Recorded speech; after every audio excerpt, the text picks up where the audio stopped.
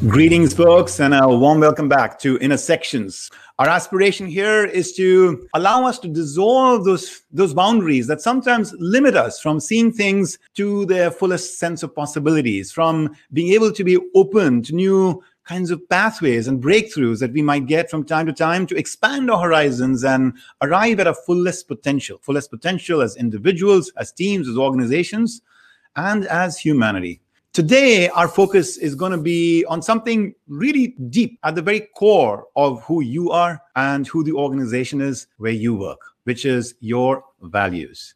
I have as our guest, Professor Paul Ingram, who is one of my very dear and well-regarded colleagues at Columbia Business School, who over the last decade has invested a lot of heart and thought in this arena of what it takes to activate and then express your values. So Paul is the Kravis Professor of Business at the Business School. He received his bachelor's in accounting from the Brock University in Canada, where he received the Governor General's Award as the top graduating student. He went to Cornell, where he received his MS and his PhD in organizational behavior, has been a faculty at Carnegie Mellon, and then most recently, of course, at Columbia Business School. He's received many awards for his passion and excellence in teaching, the Dean's Award for Teaching Excellence and the Commitment to Excellence Award.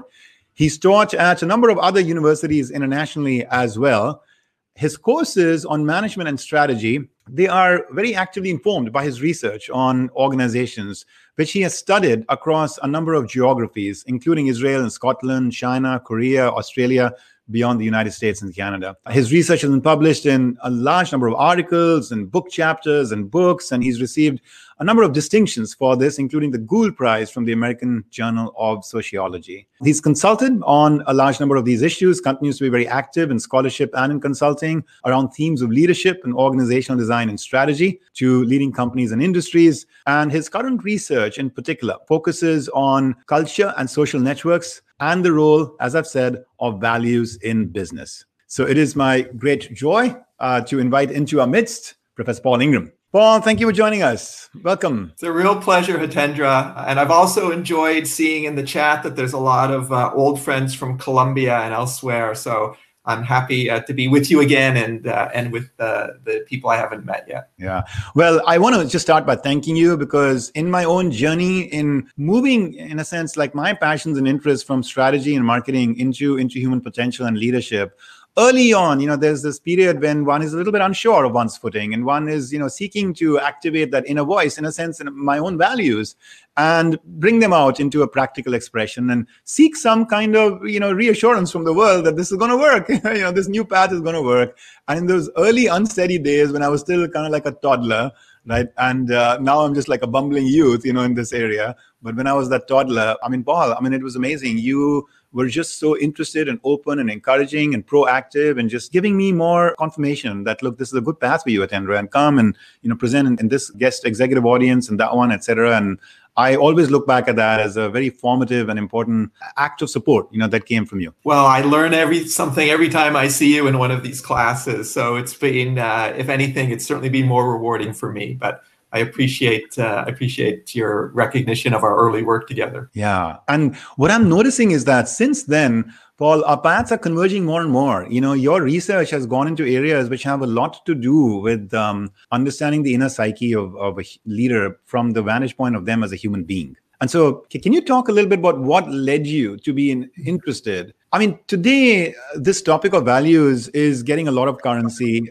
Things have turned around, so much in the last, 12 months, both in people's homes and in their own personal, soul searching, as well as in organizations. And the idea of purpose and meaning and fulfillment and well-being and values is very, very central today. But you've been at it for about 10 odd years. So what is it that at that stage when it wasn't really very fashionable to be investing in these things that got you sparked? I can answer from a number of elements. One is examples of impact. I noticed that one of our guests on this session is a fellow named Manny Elkind, who I've worked with for some decades at Columbia. Manny is a coach in the space of values, and we can go back more than a decade where I saw some of his work with executives around values And I was just struck by the impact. Of course, it's not the same for everyone, but people would come out of a session with Manny, with a new glint in their eye. And I got curious about what was behind that. So some of it is seeing the impact as people discover their values. Take a step back from that. Like you, I have become very interested in personal leadership. Leading oneself as a foundation for leading others and leading organizations. And if I was trying to explain that interest, I suppose I would say it comes from just a recognition that what we do as leaders is not restricted to the letter of our job descriptions, that we're doing it all the time in all interactions. And, it happens on the streets of New York City as much as it does in a meeting with your team. And also, like you, I do come from a background thinking about strategy, and something always occurred to me, and I think it's still very important as people develop themselves as leaders. If you think about strategic advantage, it depends on differentiation. And at one point, you go back 20 years, 10 years before you and I and others were working in this area, a lot of the views on leadership was really kind of very accessible, explicit ideas, right? There's kind of a list of best practices, and a good team has these features, and a transformational leader does these things. And I suppose it occurred to me right, from the exposure to those ideas as someone who thinks strategically, that it can't be that easy. That if it was just a matter of taking these explicit ideas and following these best practices, well, everybody would be a great leader because we know it makes a difference. And if you could just access the recipe and implement it, people would do that. So it occurred to me that it must be that it's hard to follow those best practices. And really the explanation for that is it requires a personal transformation. So from that kind of puzzle about how we map the importance of this subject to the fact that it's hard to do, and the people who do it well do get rewarded introspectively and externally, that I arrived at personal leadership as something that has just grabbed my professional attention. Yeah, so beautiful. I'm just curious, Paul, in making that journey, have you felt a certain natural instinct to turn the lens within and, in a sense, make it both inform and inspire this chapter of your own career and life? Absolutely. I think you can't avoid doing that. I don't consider myself gifted at personal leadership. In a sense, I hope I'm in a position which is like many of the people joining us, which is that I've recognized the importance, and it's sort of a constant struggle to understand and regulate myself. But I am a really systemic user of the ideas that you and I and others talk about: leading ourselves, growth mindset, being awareness of values.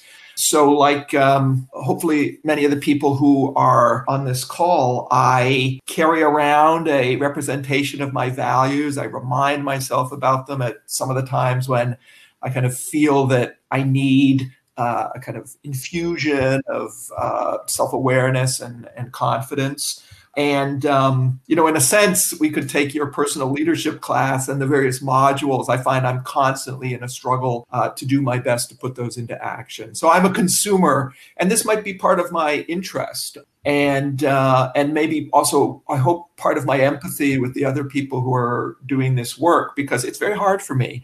I sometimes more recently, I talked to my students in executive MBA about my own progress towards developing a growth mindset, which was 20 years of a lot of setbacks, and it's still a work in progress. So I'm empathetic to learners in this space. Thank you for sharing that personal journey, Paul. It's interesting. I was mentioning how LinkedIn was on fire, about this session. And one of the folks who commented on this post that you were coming, Gilly said, "It's important to keep your laminated card for a rainy day." And initially I was like, I don't know Gilly directly, but it sounds to me like he might be communicating this comment for some other post somewhere.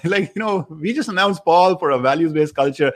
what is he talking about? Like keeping a laminated card for a rainy day. But then I remembered, of course, what it is he talks about, because I know that's a core part, Paul, of how you make this very actionable for people. So we'll come back and we'll talk about the actionability later. But could you just help explain to folks here what Gilly meant by that? Yeah, gladly. So this is also something I've learned from others. Manny, who I mentioned, was before me in terms of this kind of concrete representation of values. But the students in my classes leave with a representation of their values on a laminated card they can put in their wallets.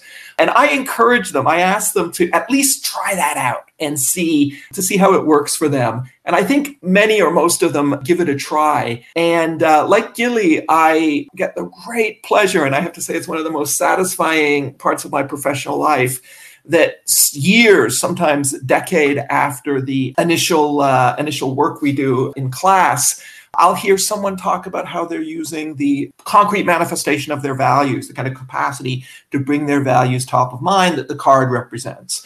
Of course, you can personalize this tool. So over the years, I've had people send me symbols that they've created that represent their values. I recall a kind of snowboard that somebody had etched their values on, and kind of artistic posters that end up in people's offices.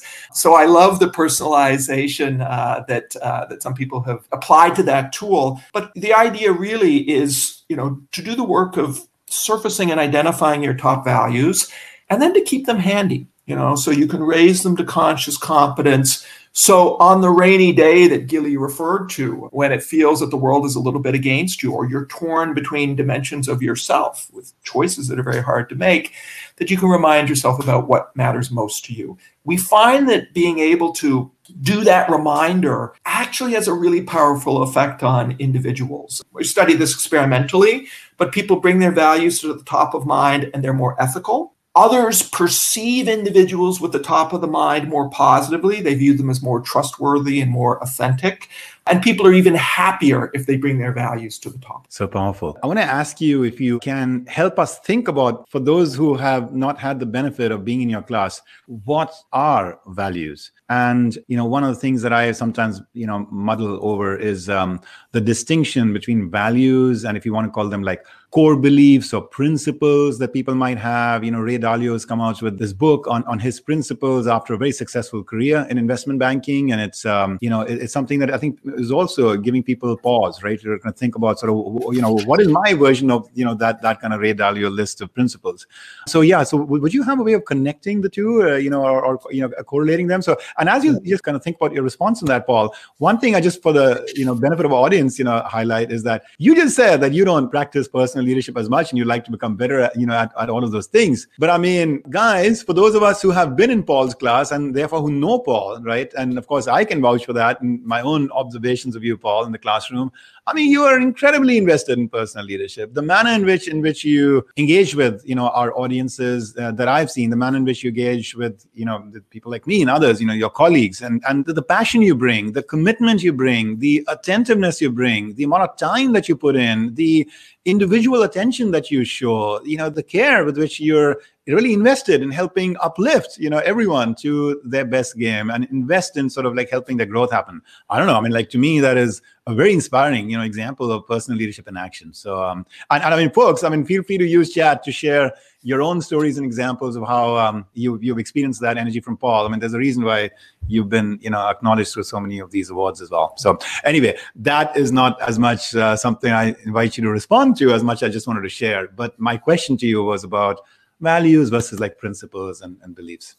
Thank you. So I think that this is a really useful distinction to make. And let's just say from the outset that values and beliefs, and I think principles, they're ultimately attitudes, are associated on a kind of chain of inference, where we go from some kind of stimuli in the world to kind of making sense of it. But values occupy a particular, and I think a very critical place on that chain, and it's worth recognizing that. So a value is a principle of evaluation. Right? So your values are what determine for you that some object is good or bad or important. Right? So these are the ultimate ends ultimately that you are pursuing. And something I want to say, and this is going to be quite significant, the distinction between certainly beliefs and attitudes, is that in the work that I've done purely in the space of values, at this point, I've probably solicited values of 10,000 leaders from around the world, all kinds of people. Overwhelmingly, I would say almost completely, every value that those 10,000 people have cited as one of their top values is one that almost everybody else in the set, everybody else in humanity would recognize as a value, would say, yes, that is something which is valuable. More of that in the world is good. Now, they, of course, would say, and they say all the time, it's not one of my top values. It's a value. It's a good value. It's not one of my very top values. That difference in prioritization is why values matter, I think. But when people truly cite their values, the things they cite have a kind of universal recognition as values, right? So I would say it's only at the very fringes of my empirical work in values that anybody ever cites anything that everybody else would not agree is a value. So here's what's critical about that. Compare that to what people often start to think about if you just raise the topic of values in a kind of common conversation. They often think about attitudes, like your position with regard to some object, like maybe a kind of political question. Sometimes people say, well, that's a value, the position you take on some political question. That's an attitude. Your evaluation of some specific object is an attitude. And sometimes people also confound values and beliefs. Your belief is how you think the world works. It's if there's more of X, then more of Y will happen. I think of beliefs as connecting values, but a belief is not the same thing as a value.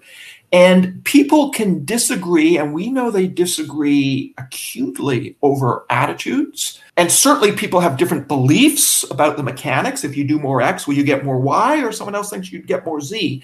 But values people don't disagree about. They have different priorities, but they recognize each other's values. So when I think that a principle could be a value, where it might be a combination of beliefs and values. If the principle is like a behavioral rule, like, you should always speak first in a meeting, then that's not only a value, that's probably some value, some outcome you're pursuing combined with beliefs about social dynamics. So the word principle could be used to represent values or something more downstream.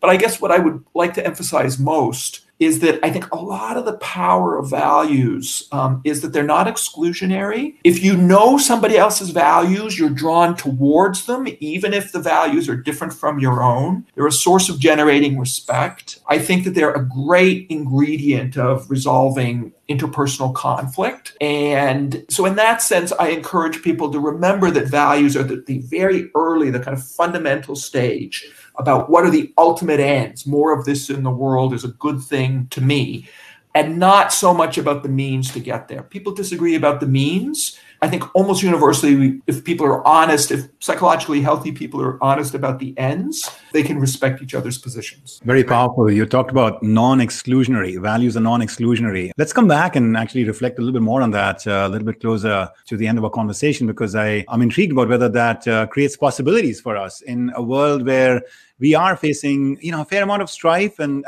divisions at some level. If there is a path forward in leadership for some individuals to lead the charge of appealing and invoking certain shared universal values as a basis for helping dissolve some of those boundaries, I'd be curious.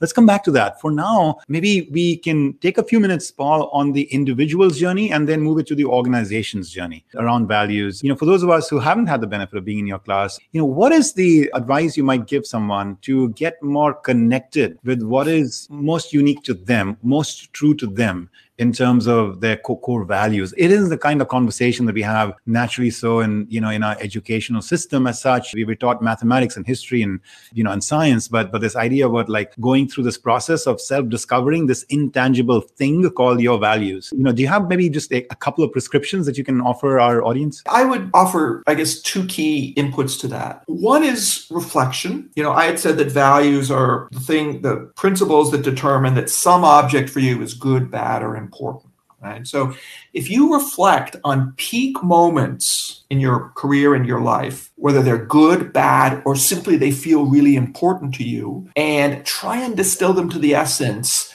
the essence is your values, right? So what's your best day at work in the last year? And what was it about that day that made it so great? What was the worst day at work in the last year? What was wrong with that day? What was missing from that day that caused it to be negative? So your answers to questions like that will be in the space of your values. So the first step is reflection on the things you feel strongly about and getting at the why behind them. Now, there's another step that I think it turns out to be really important for putting values into action. And that is working on the kind of personal translation of articulating this kind of sense of importance into language. I do think this is important, that this is personal, because I've really seen that the language that people use is, it differs. You can get people to talk about their values and they might look at the labels they use and say, oh, this person's baffling to me. But then when they unpack the labels, they really find a greater understanding and connections with each other. So, the work we do helping people see their values includes encouraging them to do reflection, but then just presenting them with options for articulation to find the ones that are just most compelling. People who've done classes with me know that we kind of give them chances to trade values and we force them to choose and we kind of tap into the intuition about what values matter most. But I'll also just say is kind of getting at the fact that we articulate values symbolically. I'll just mention that I've been doing some work over the last couple of years, actually trying to get at values from the use of language. And it turns out to be doable. Right? So what we do is we take text, we take essays that students write when they go to business school, and we do machine learning to try and distill values from the language that they use. And we can do it. Now, we can't come up with a kind of set of values that are exactly their values, but we could take two individuals and we could say, oh, their values are more similar or more dissimilar based on what we've been able to distill from the language they use. So, there's this sense about what matters most, and you've got to kind of tap into that sense. And I think the way you do that is reflection. And then you've got to find out for you, how do you express that sense? And you do it in language. And I think it's a matter about finding these words, which are the symbols for you that unpack these kind of the deeper impulses, reflection and articulation. Yeah, thank you. Paul, it's such an important spark, for people to have. And I'm just thrilled to see how many of us in chat are just kind of fondly remembering how you brought them to that moment in the journey that you've taken them on. I want to share a quote here from one of the heroes I admire, Eleanor Roosevelt, who went through a lot of personal strife and at some point discovered that she really wasn't clear about what she stood for. That maybe that pre-juncture from where you are inviting people to do the reflection. And then she did come to a really good place and ultimately had a very storied life and career and, mark on the world. And here's a quote from her. I don't know, Paul, this is something you've come across, but I thought this might be very apropos. She says, to be mature. So she said this later in her life as she reflected, in a sense, on her own journey. I think she's commenting as much on where she was as she is on lighting a fire with others about it. She said, to be mature, you have to realize what you value most. It is extraordinary to discover that comparatively few people reach this level of maturity. They seem never to have paused to consider what has value for them. They spend great effort and sometimes make great sacrifices for values that fundamentally meet no real needs of their own. Perhaps they have imbibed the values of their particular profession or job or community or neighbors or parents or family. Not to arrive at a clear understanding of one's own values is a tragic waste. You have missed the whole point of what life is for. It's beautiful. Yeah. So let's move into the organizational space, if that makes sense. Yeah. We're at a point in history where I think there's tell me what you think about what's happening, in the business world and in business schools. But the sense I get is that with every new generation of students that we have and employees that enter the workforce, there is a growing hunger for, guys, yes, I want to earn the right paycheck. I want the right position and role. But I actually want to feel very harmonized in terms of who I think I'm authentically, really meant to be and what you are offering me in the workplace as a climate and as a cause. And so this notion of values to me is starting to become so central. And I think no business or no leader who may have, as much or more gray hair than you and me, I mean, at the end of the day, they're starting to wake up to this fact that regardless of what it was like when they were in their 20s and 30s, at this point, if we've got to attract and reach in and inspire this next generation, we have to become a lot more open to realizing that, in a sense, the laws of business are starting to evolve, and purpose and value is starting to get to the very core of what it is. And almost like every day, you hear about some controversy, right? I mean, recently, Goldman Sachs has been in the news. McKinsey has been in the news. I mean, a lot of these storied icons of the business world that many of us have just like habituated to thinking of as like the pinnacles of success, and they're in their spaces, and the ones that one points to for best practices are getting a little bit, and perhaps in hopefully a healthy way, like shaken up and woken up, right? And so anyway, I'm just curious about what your thoughts are, about the centrality today of values in the workplace, and then perhaps we can talk a little bit more about how to get there. Yeah, so I think there's evidence in support of your premise that as time goes on, that we find some places more than others, but employees are looking for more. And we can talk about meaning broadly, and also concerned more about the impact of their work. So I do think in that sense, I don't think it's a brand new thing. I think that, broadly organizational cultures being a real kind of, we've known it's a powerful lever for performance and collaboration for a long time, but I just feel that we're sort of in the era of, organizationally the era of culture, but it is aggregation and affiliation around values that I think is becoming more and more the difference maker in terms of how people feel about their careers and their organizations, and therefore how they work with each other. And I would say, and perhaps this is where you might be thinking about taking the conversation, but the organizational responses to this phenomenon, organizations know this, but their responses are not always fully satisfying. In particular, I'll get back to how I began. I said that, look, leadership is hard, so it can't be as easy as just taking some solution off the shelf. It's got to involve some kind of transformation.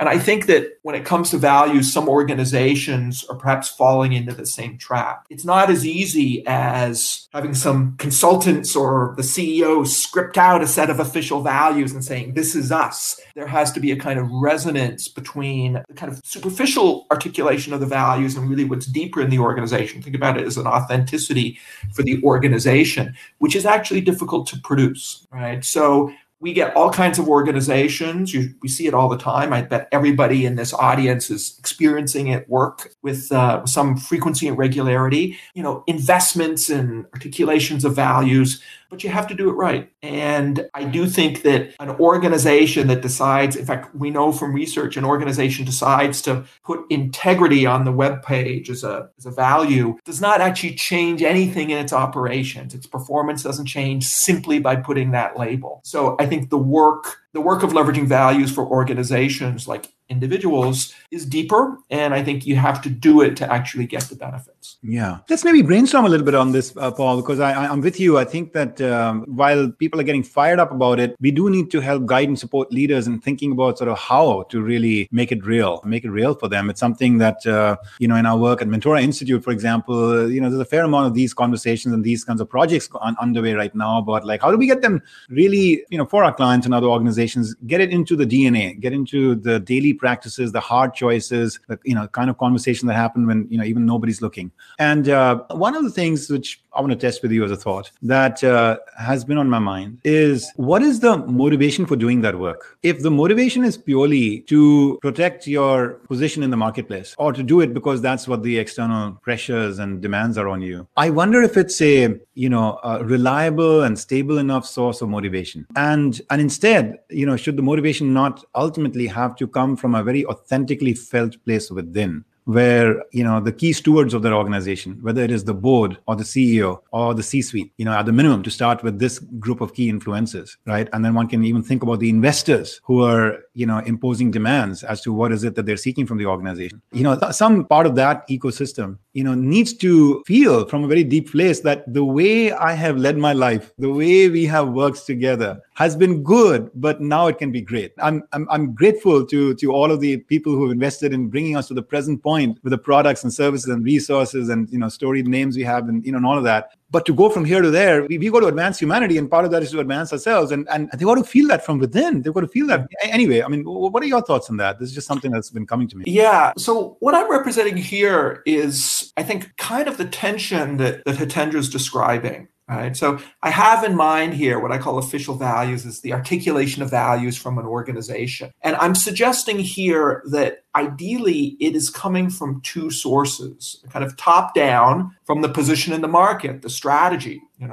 We could imagine certain cultures and values being associated with success in certain strategies. So certain values might support a strategy that requires more innovation. Different values might support a strategy that's more on efficiency. And that turns out to matter, right? So there's evidence that some of the kind of market results depend on that alignment. But there's another alignment here, which I do think is the kind of multiplier, and I actually think it's necessary to get the other result, which is what we might call authenticity. Right? So what I'm trying to represent here by this word cloud is the values that people in the organization actually hold. And Hitendra, I like that you talked about stakeholders, including investors, and I think it could be customers as well. And I would also encourage you to think, you said start with the people at the top of the organization. I can understand that. They've got influence on the culture. But I think that you should be really inclusive in terms of all of the participants in the organization. I think that if the bottom 2/3 of the organization is kind of alienated from the official values, I think that would have dire implications for profitability and for higher purposes. So the idea here is that this resonance of kind of the organization's values with the organic culture, what the people in the organization actually feel is being important to them, that turns out to matter a lot. And, we know this empirically, that if people are part of a team or a department or an organization that they feel is aligned with their own values, it is transformational in terms of their performance. They're better collaborators. They give more to the organization. They go the extra mile. But it also affects their commitment and what they take from the organization. You feel like the organization is a home to you if you have this resonance between what the organization stands for and what you yourself feel is important, your own values. And Hitendra, I'll pick up on your point about more than just the financial results. So in some of the empirical research I've done, you find that people will leave an organization that does not align with their own values, even if they're paid substantially more. Right? So I've got one study that shows that difference in value fit from somewhat weak to somewhat good, people associate with a 40% raise in pay. Right? So you could have organizations that are making 40% more profits and distributing that among their stakeholders. But if the stakeholders really feel that the organization isn't aligned with their values, the results show that they will stop their association. They'll stop contributing to the organization. If they're investors, they'll invest elsewhere. If they're employees, they'll work elsewhere. Customers will give up value from products. They feel that there's a tension with their underlying personal values. So, this is not ephemeral. It is a fundamental, actually quite a big input into utility. And when I think we really slight ourselves and everybody else in humanity when we think about utility in just kind of, dollar terms, it's not simply a function of the profitability. People trade that off against the how the outcome was produced, and that how in terms of values matters a lot. So the beautiful thing about that is if you do the work of creating this alignment, you get better performance and you get the benefits that people enjoy when they're resonant,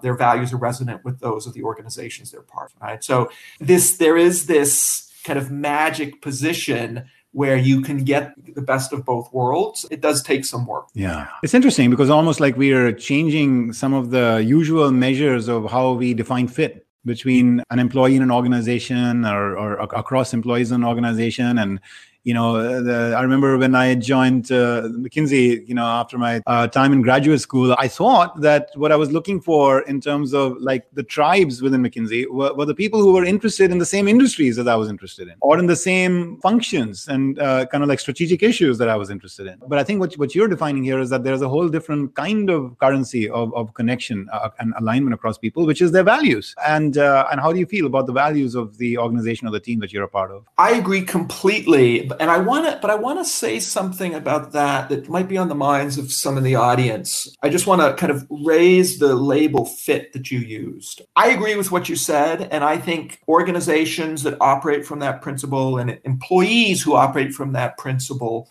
will do better for themselves and other stakeholders. We can't use the word fit in a sloppy way, right? So there is, I think, an appropriate critique, one way of thinking about fit that suggests that people have used that label of fit superficially, and they've used it to exclude people based on things that are not the kind of deeper values. Of course, I would be against that kind of organization. And I don't think you should throw out the concept of fit because some people have used it in a sloppy or maybe even abusive way. So what I would say, and I'll be empirical about this, that there's lots of reason to believe that kind of most effective teams and the most effective organizations have a foundation of alignment around values and diversity on lots of other dimensions. That's a really powerful combination. And in a sense, the alignment on values and the diversity on thinking style and perspective and experience and interests, those multiply each other to create, I think, wonderful outcomes. And you can produce that, right? So the work I've done empirically on values suggests, look, they don't come out of nowhere. For example, values do have an association with national cultures, but it is not overwhelmingly strong. I mean, I think you would say first that values are personal, they're individual. They come from our families, yes, they come from our cultures, yes. But just because you know the nation of origin and the demographics of some individual, your capacity to predict their values is pretty poor. There's something really individual about them. So what this means is that you can build organizations where people fit on values and that represent diversity in all kinds of other perspectives and experience. And it's that combination that I think has so much potential. So I'm completely with you. I think that people in their careers who use this lens of value alignment to choose employers, at least in the long run, I think it's very satisfying. And I think that if you don't do that, those are the kinds of careers that you get towards the end of them and you kind of thinking, what have I done for the last 30 years? And organizations that take that perspective, I think, produce a lot of benefit in terms of performance, yes, but also in terms of the satisfaction of the stakeholder. Yeah, thank you. I mean, actually, I can just offer myself up as one data point, Paul, of this transition, because just this morning, I was thinking a little bit about how at a certain point in my career, I was doing X, Y, Z. And I was just realizing today that even if it was actually going to be highly financially rewarding for me to go back and do X, Y, Z, there's just no way that I would choose to do it, with where I am today. I mean, with God's grace, I don't have kind of an acute, state of sort of hunger and deprivation where I'm just desperate for any kind of project. And perhaps if I got to that state, Maslow's hierarchy, who knows, but in general, I just feel like there's a metamorphosis that happens when one adds this dimension of meaning, purpose, and values on top of some of those more traditional, like external markers of what drives one. And I'm guessing that you must have seen a lot of that transformation happen with your students in the class as you invoke and offer this up. I mean, I'm seeing so much of them just like talking about it here in chat. Yeah, absolutely agree. And, I'm thinking a little bit, we talked about fit. I'm thinking about something somebody shared with me certainly in the last year, so it's relatively recent, but a student from Columbia who'd taken the values tool and used it explicitly in the job search. I mean, literally put it on the table in job interviews and reported to me that it was always rewarding. They didn't always recognize a fit. In some instances, they would recognize, oh, this is a misfit. We should stop the interview. That even happened in an instance. But this former student reported that he found fit by doing this in some instances, got a surprising number of job offers, and no one resisted the idea of taking the job interview into the space of values. He said that it was always a generative step to put the values on the table and say, hey, let's talk about this. Nobody said, no, we're talking about your answers to the interview questions, or we're talking about the test we gave you on your creativity. No one said that. They all said, yeah, let's talk about values. This is important. So, I think it would be, I'd be very happy if coming out of conversations like this, people felt enabled, maybe even entitled, to consider their values as part of these choices. I don't think it's a selfish thing to do, because I think you're better for others when you yourself are grounded in your values. I think it's just part of being effective. And, it's a way of thinking that I think would have been less common in the past. So we've got to bring ourselves around to it. But I think it's absolutely legitimate, and it makes a big difference for you and others. Paul, I can take the conversation into this non-exclusionary, kind of like point you made about values, which, putting it another way, the inclusionary possibilities in an approach to life, which is very grounded in values. Now, there is a piece of research that I found very refreshing and infused with just a lot of possibilities that you have been doing recently around identity and, going beyond the existing paradigm, which is an important step, that the world has been striving to take to create a more inclusive world for us by helping people understand, themselves and each other through that lens of race and gender and, sexual preference and, et cetera, right? But you're taking it to another level. And we know there have been, some hiccups, some challenges in trying to make that inclusion aspiration really, a lived truth in culture and organizations. Some people are, invested in it, inspired by it, and others are skeptical of it in the way the movement so far has been, offered up to the world. And I see possibilities in this robust identity approach that you've taken that I think is worth highlighting and sharing with our audience here. So can you talk a little bit, can you just introduce us to what is robust identity and what is the couple of key, benefits that you have found from having people acquire, this practice as one of their core values? I'd love to talk about that. So what you have here is something that, recent students from Columbia Business School will recognize, and maybe other people will. This is what we call an identity map. And, you don't have to come to the Columbia Business School to be in the space of having been asked to kind of represent and map your identity. It happens at other top business schools. It happens in education, throughout the kind of cycle of education. Organizations are investing in this way of doing it. We do it like other business schools do. And I became very interested in thinking about the implications of an identity for performance on a job, for fit, for relationships, and so on. So, I was struck by the fact that the world is generating hundreds of millions of these maps all the time, and we don't yet know much about what they predict. So I'm an empiricist, and I set out to study that. And I started with a concept, and I think there's other directions you could go, but I started with the concept of robustness, which is simply the idea that you have more dimensions to your identity. So literally what I've done is I've taken these maps and I've counted how many distinct representations of the self does somebody have. Now, let me just say something about identity and personal identity.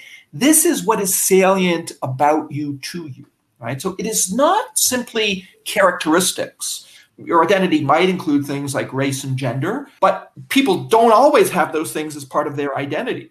Sometimes you'll ask someone for their identity and they'll cite things that may not, include what things that are objectively true about them. So these are not just a description of individuals. This is how the individual sees himself or herself. And what I've learned in this research, the first step, I think there's much more to be done here, but if you have more of this multidimensional representation of yourself, what I call a robust identity, it's a good thing for making connections to other people. So people with robust identity form more network relationships. They kind of maintain more of the kind of social capital that allows you to bridge differences and access ideas and get things done. And I think, and by the way, this is even more true in the face of diversity on other dimensions, right? So if you look at two individuals who are demographically diverse, their likelihood of connecting to each other is even more dependent on this kind of multidimensionality of their own identities, their own representations of themselves. So I guess what I would say, Hitendra, is that the point of this, and I think the idea about the potential for integration in organizations and society comes from understanding the multidimensionality that we all, of course, represent. I mean, these are not really different people. These are people whose self-concepts are more or less inclusive. And so far, and I've been studying important relationships as a dependent variable, and I've looked a little bit at performance in organizations and some other outcomes, including well-being. And they lead me to the position that understanding yourself in this more inclusive way, not just an employee of Goldman Sachs or a student at the Columbia Business School, but 30 or 40 other elements, it turns out to be a resource that gives you the capacity to make connections with others and see yourself as being effective. It gives you kind of an opportunity to move from situation to situation and find what is in yourself that you could bring to bear to create a positive result. Yeah, I think there's something so powerful there, Paul. I'm hoping that you're going to continue to invest in this area and unpack, this topic for us more and more in the months and years ahead, because it seems like you're at the tip of something, quite profound, and it'll inform, this field, in so many beautiful ways. I was just thinking about when I think about sort of some of the lessons of leadership, right, that I, sometimes teach in personal leadership, some of the conversations and work that, we've had a chance to do in at Mentora as well around the theme of inclusion and creating inclusive cultures and inclusive leadership. There's a principle that, that I've sort of put out there, and I think I'm seeing a connection to this, which is that, in some ways, it's risky to put people into any kind of box, based on a socio-demographic variable that you make most salient about their collective identity, within your organization, that this is the community, or that is the community. It has certain import. And I think there's some good things happening here to remedy some of the social injustices of the past that are really important, to capture in so many ways. But there's also this notion, though, that sometimes you run the risk that you then assume that everybody, in that box is the same, whereas actually everybody's lived experience could be quite different, And so we lose that ability to, in a very discerning way, see people for who they are as the individual thumbprints, and starting to see them in groups terms, right? And I'm thinking, like, on what you're saying, there is the opportunity to unshackle our thinking and to always challenge us to see people in a much more multifaceted way. Absolutely. And what I would say in terms of what organizations are doing is that the first step, I think, could be perfectly healthy, right? So I am for recognizing dimensions of identity in their multitude. But what I would say is, I saw my old friend Bob Callahan is on this call, who's an improviser. So I would say, when it comes to identity, remember yes and, right? So recognize the parts of your identity. Your organization might offer an employee support group around some identity category. If you feel that you belong there, join it. But don't use that to exclude all of the other elements of identity that might appeal to you to represent yourself. So don't allow any one dimension to crowd out the others. So I would say yes, and understand I think it starts really not only with how we characterize others, but I think it starts with how we characterize ourselves, because others will take the cue from us. My research shows, in a sense, that my perception of you depends on your identity, which happens within your head. So I would say cultivate the multidimensionality of that. Don't reduce yourself to an archetype or a stereotype or a caricature of just one category. Embrace all the categories that appeal to you, and I mean all of them, and maybe even do a little bit of discovery to find some others that you might want to add to your self-awareness. Yeah, there's something so beautifully mathematical about how that leads to more active cultivation of your network, right? Because as you've said, the more you have those, the more likelihood there is that if you randomly bump into somebody, and if you're able to invoke that in them as well, or you're searching through their identity profile, and you just find common ground. You find common ground with everybody. Yeah, I think it works in two ways. One is, if there's more dimensions to you, there's more opportunities for common ground. But even in the absence of that, the truth of the matter is that if somebody is more multidimensional, we see the psychological process is called individuation. We see them more as individuals as opposed to representations of some category or group, and individuals are appealing. We are attracted to people who we see as individuals. So yes, you can discover commonality. In the absence of commonality, simply the multidimensionality gives you a platform and a foundation for connecting. I see. How interesting. So it's not just that you're finding common ground with them, but somehow they are more drawn to your inner charisma of some kind. You could call it a type of charisma, that we're attracted to people who are multidimensional. Yeah. Now there's if we swing that pendulum to the almost the other extreme end of the spectrum, I'm going to be intrigued to see if you and others invested in this kind of academic pursuit of studying identity might at some point see possibilities in this, Paul, which is when I take a very Gandhian kind of lens, on identity, he would say that, look, we're all very different from the outside, in terms of our faith and gender and color of skin and all of that, but from the inside, each of us is the soul. So this notion in kind of like spiritual traditions of seeing everyone stand on that common ground of being like the soul, and I know that's not like perhaps one of the most actively embraced kind of themes right now in the inclusion kind of world, but I see possibilities there to create breakthroughs in helping to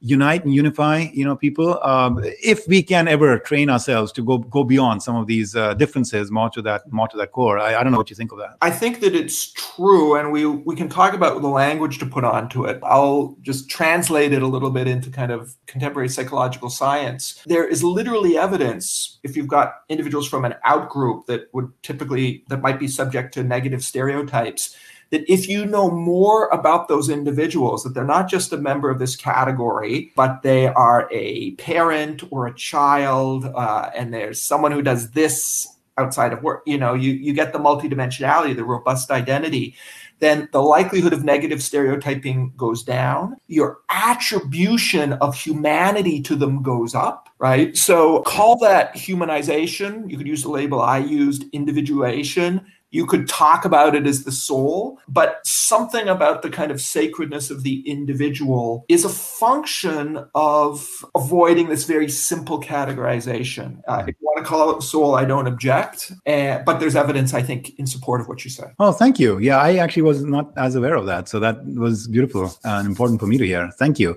Yeah, I was just curious if you could go back to your roots and what has defined and shaped you at the very formative, periods of your life. And, just share it a little bit with us. So what was it like growing up as Paul, and what are one or two of those experiences that you look back and say, like, that made me who I am today? Thank you for that question. I guess I'll say I feel a little bit more prepared to answer it because I've been started to do some of this work on identity. And I guess that leads you to think about self-definition. But I'll tell you, formative, people who know me will know I'm a Canadian. I have it's recently come back to my memory that my early life experience, my childhood, was really very much in the space of these robust identities. Canada is a country, I think a beautiful feature is that it's a really kind of multicultural country. And I lived in a part of it. I lived in kind of a street where, every family was from a different, typically one generation, maybe even with a parent born in a different country. It was incredibly diverse from that perspective. And there's probably so much that I absorbed in that context that, is kind of bred in the bone, I suppose, in terms of my perspective. And I guess what's been happening in the last year or two, both some of our own social and organizational trends that were in the middle and some of the research I've been doing, is I've been kind of tapping back at, some of the opportunities I guess I was presented early in life in recognizing all of the different elements that go into the self. And I think that I've been trying to remind myself about the significance of that. So remembering that something which a year ago might not have been salient to me, but that my parents were, of course, they were both immigrants, but they were actually a Protestant, Scottish Protestant and an Irish Catholic, which is a real kind of, at the moment, a sort of contagious mix. And of course, that was just my family. But as you come to think about identity, it becomes something which I reflect on probably as an advantage, that I'm coming from lots of fissures in terms of immigration and backgrounds and my own kind of career transitions, that I'm trying to think now more in terms of opportunities. Mm-hmm. So, for example, some people here might know that I've recently published some work. I've got an article in a very recent Harvard Business Review on what social class background does to your likelihood of becoming a manager.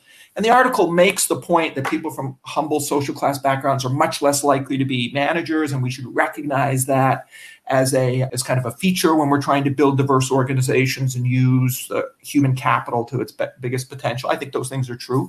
But it's also got me thinking that, I come from a working class background, and I've actually been trying to follow my own advice of not saying, oh, this is my category. Who am I? I'm the working class person at Columbia Business School. But instead to recognize the opportunities that's presented and how it mixes with the other things I've done in my life. So I guess I'm kind of going full circle to say that I'm on a constant struggle to implement personal leadership.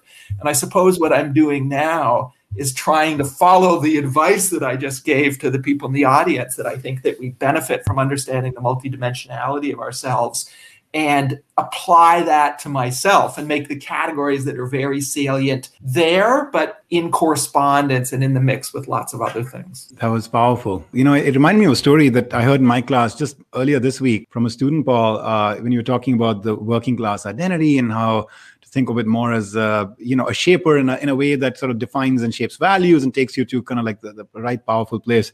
What one might otherwise see as a disadvantage, let's say, and how do you see it in a different light?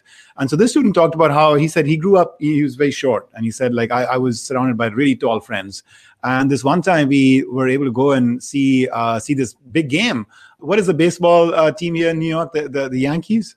Yankees, yeah. Yeah, I said we were going to see the game of the Yankees. And he said, like, after that, we want to collect autographs. So we were out there waiting for the players to come out. And then this one player comes out, and he's like very well regarded, very well known. He was the shortest player in the league. And he said that this guy, he spots me out and he asks the security to kind of, open up the cordon and actually let me in. And he said, and then he talks to me for like 10 minutes and asks me about my background, my school and everything. And then before he lets me go back to my friends, he says, you and I, he says, we're very blessed. And I looked at him like, well, what does he mean? We are very blessed, because like I can see one thing we have very common is like we're both short, compared to, look at my friends towering over me. And he said that we have at an early stage in life had the opportunity to really navigate, through certain, social and other challenges, and to take on certain things. So the mental strength, the mental tenacity and resilience that we have built, which these guys, they still need to build, that's going to like really help you all through your life, right? Remember that. Yeah, I'm thinking now about a conversation I had when I published this article. I had lots of lovely conversations from people who reached out to me and talked about their own experience.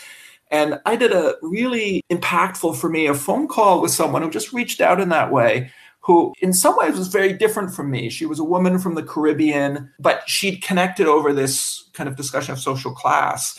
And one of the things that she shared that really resonated with me is she said, well, I can't use the language I grew up with. And she didn't mean English. She was a native English speaker, but she couldn't use the way of describing things and the homilies and things like that because it would be out of place in the global organization she was part of. That really resonated with me. I often think, where I come from in a GM town in Ontario, we would have said this, but I can't say that thing here. It would be really stepping in it.